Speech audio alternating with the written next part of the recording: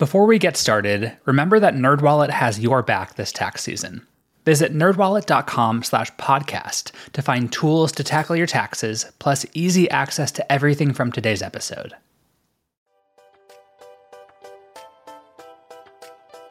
Welcome to the NerdWallet Smart Money Podcast, where we answer your personal finance questions and help you feel a little smarter about what you do with your money. I'm Liz Weston. And I'm Sean Piles. To contact the Nerds, call or text us on the Nerd Hotline at 901-730-6373. That's 901-730-NERD. Or email us at podcast@nerdwallet.com.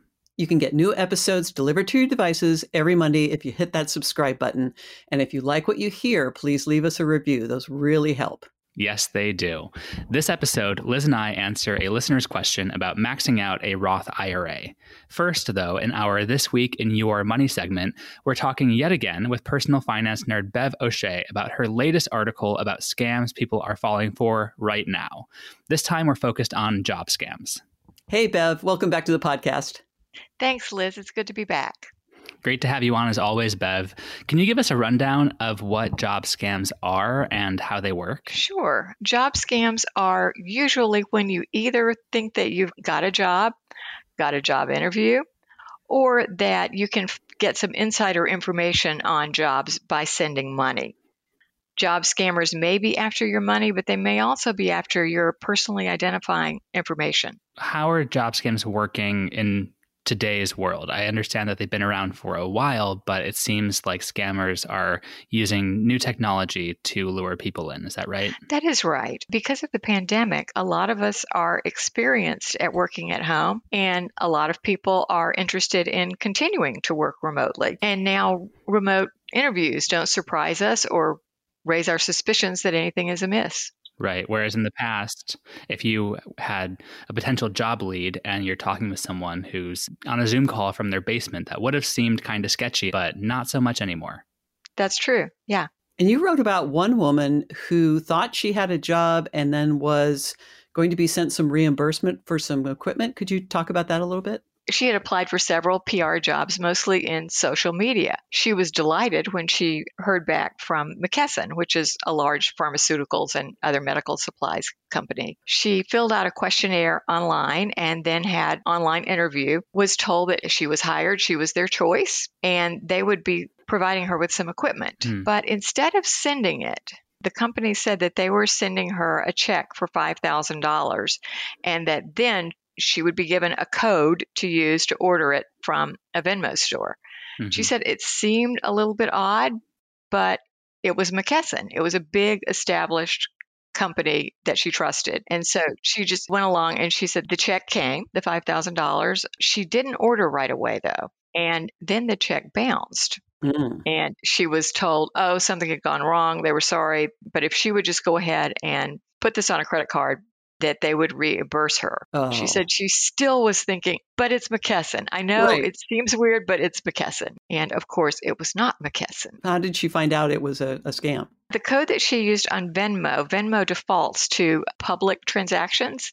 Somebody else who had been scammed was looking for that and let her know. Wow, that's amazing. And that's one of the tip-offs, right? If somebody wants you to go through Venmo or some other person-to-person outlet for sending money, that can be a red flag, right? Yes, sending money itself can be a red flag, Liz. Mm-hmm. Usually when you're interviewing for a job, you don't have to pay for anything. And part of why these scams can be easy to fall for, even if you think you are savvy and know how to navigate job listings, is that these criminals can create domains that look a lot like the official company website, correct? Yes, they are cloning websites. So what they can do is go to an industry, say job board, and post it there, and then also have it posted on their twinned website. Now, you can check this by going to the website yourself, by searching online for the company and getting the company that way. You may find, if it's a scam, that there will only be the ad on the job board and on the cloned page that they have created. So you're saying go directly to the actual site. Don't use the links that are in the email or in the other communication, which may be from the scammers. Right. In this case, the consumer lost some money, but in many instances, losing personal information can be a lot more damaging. Can you explain why that is?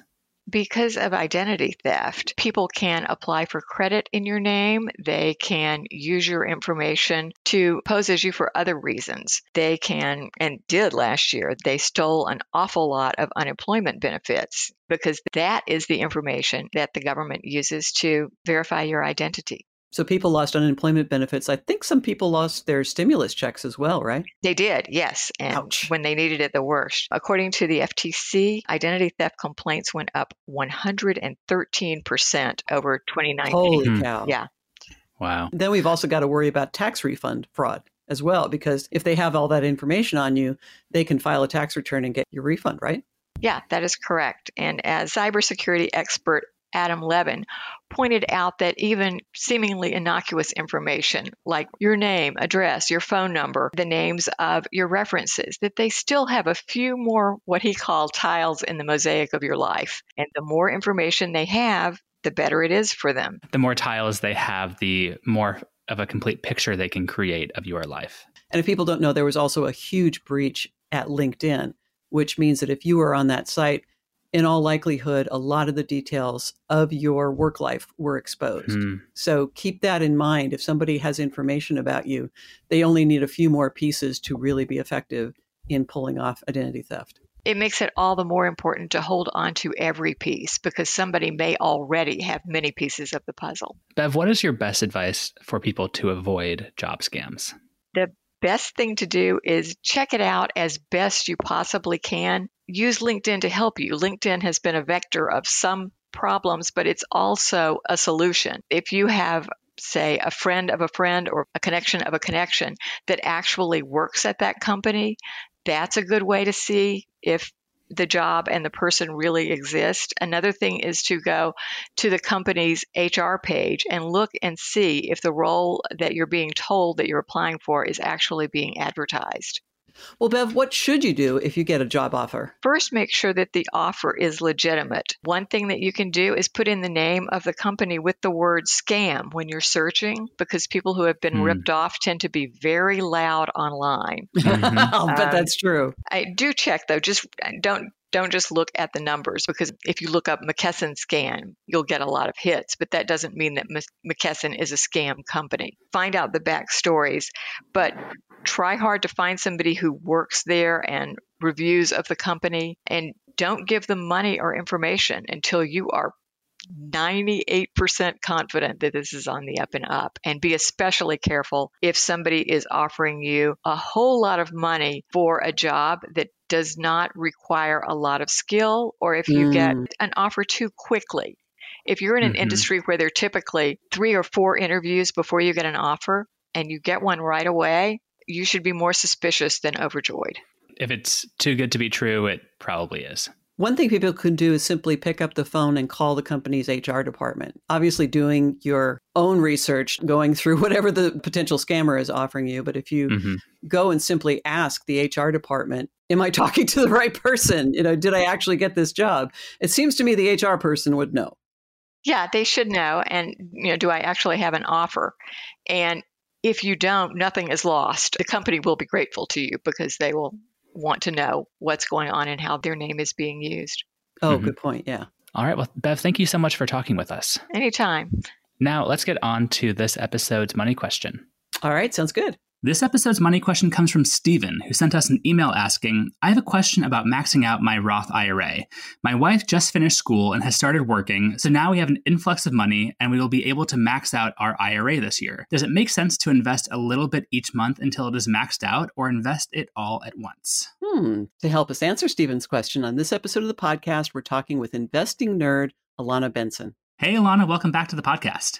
Hi, guys. Thanks for having me. I want to start by explaining some terms because I think that retirement investment vehicles can be a kind of confusing jumble of letters and numbers. So can you please explain exactly what a Roth IRA is versus a traditional IRA? Before I even get started with that, one thing I've noticed is that there is some confusion about what exactly a Roth or a traditional IRA is.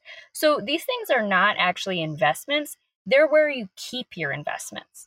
So just like a savings or a checking account at your bank, you can open an account, but that doesn't actually mean that you have any money in there. Like you have to put money in there first. So you can open a Roth IRA or a traditional IRA, but you then have to buy your investments like stocks or mutual funds from that account. So it's really just where your investments live. It's like the bucket that you're putting your investments in, essentially. Exactly. So when you have either of those accounts, you're not actually invested in anything yet. So Roth IRAs and traditional IRAs are retirement investment accounts. So they are very, very similar, but they do have some differences that can be pretty important for investors to know about. And the biggest one is a tax difference. Traditional IRAs give you the tax break up front when you make the contribution. But then when you withdraw the money in retirement, that income is taxable. Roth IRAs are the opposite. They don't give you a tax break up front, but the money comes out tax-free in retirement. A Roth IRA can make a lot of sense if you think you're going to be in the same or a higher tax bracket in retirement. If you need to have access to a tax deduction, a traditional IRA might be a good choice for you. But the Roth IRA is great because you contribute to it year after year after year. When you take it out, you don't actually owe anything to the government. And there's also Roth 401ks. And in both instances with Roth IRAs and Roth 401ks, they basically just mean that you're contributing after tax income. And then you can withdraw the retirement funds tax-free. Now, I notice people also get confused about traditional IRAs and their ability to contribute to those. They think if they have a workplace plan like a 401k, they aren't allowed to contribute to a traditional IRA. And that's not true, right, Alana? Yes, that's correct. If you have, employer-sponsored 401k plan, you can also have an IRA. You can even have multiple IRAs. The one thing is that you can only contribute a certain amount per year into IRAs. So even if you had 2 IRAs, you can only contribute $6,000 max, or $7,000 if you're 50 years or older. If you had 2, you could put $3,000 in each, but your total contributions can't be more than $6,000. So you can't put $6,000 in a Roth and $6,000 in an IRA. Correct. The other issue is that if you do have a workplace plan, your ability to deduct your IRA contribution might be phased out at certain income levels, which I can never keep in my head, but they're on our site. Yeah, exactly. Okay, one quick reminder, courtesy of our legal department, before my next question, and that is, we are not investment advisors and will not tell you what to do with your money. Rather, we provide information so you can make your own decisions. Okay, with that out of the way, at a high level, if somebody has a lump sum of cash that they want to put toward retirement savings, is there a reason to wait to drop this chunk of change into their IRA, or does it actually make more sense to make regular contributions?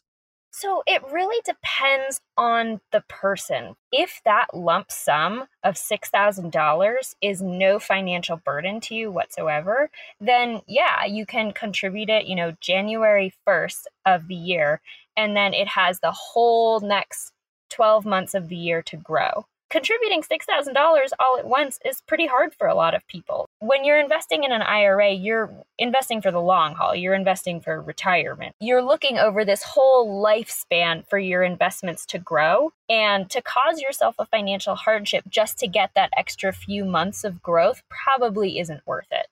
That's what stood out to me when reading this question, is that someone in the situation, they might just want to double check that they have their other bases covered, like squaring away an emergency fund, maybe saving for their kids' college, before dropping an entire amount of a windfall into a retirement account. There is something people should keep in mind, though, is that when you use a Roth IRA, your contributions can come out at any time. That's tax-free. There's no waiting period. You don't have to do any kind of complicated math to figure out how much is taxable.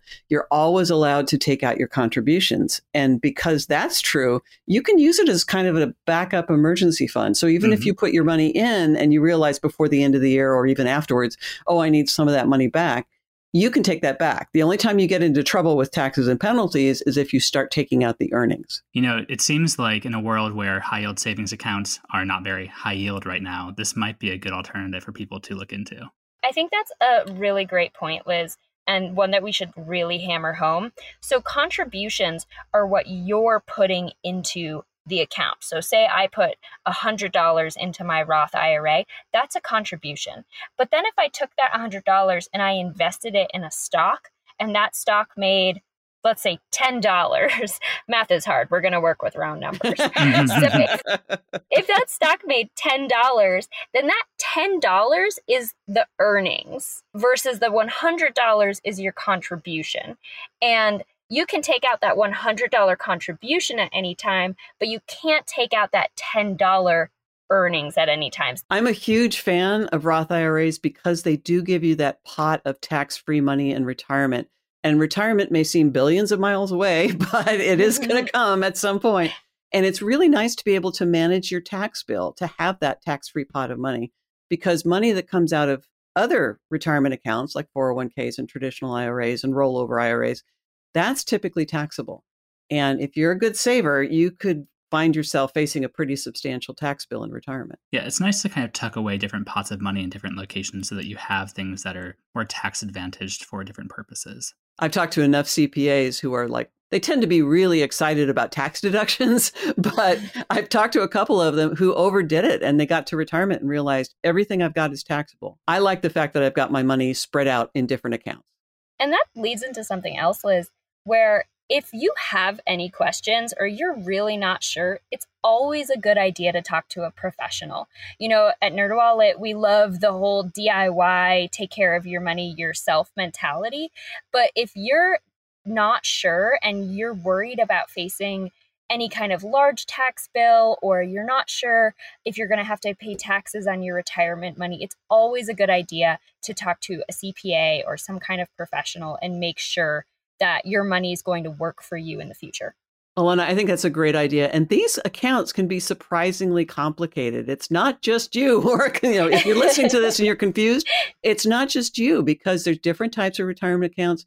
They have different tax treatments. Penalties kick in different situations. It's really good to have a tax pro to be able to talk to about these things. So one other thing to keep in mind is that some accounts, like a traditional IRA, have what are called required minimum distributions, which means that when you reach a certain age, you actually have to take money out. And that's just something to keep in mind. But that's not the case with a Roth IRA, right? No, it's not. Okay. All right. Well, Alana, do you have any other thoughts for someone who's in this situation? Really, it's just start investing for retirement. Yeah. It doesn't matter if you're 20s and if you're in your 40s. It's never too late to start. And it's always good to start sooner rather than later. And one thing that helped me along the way is, initially I got my 401k through work. I started saving through that. And then I did realize, hey, maybe this whole tax diversification thing is something I should look into.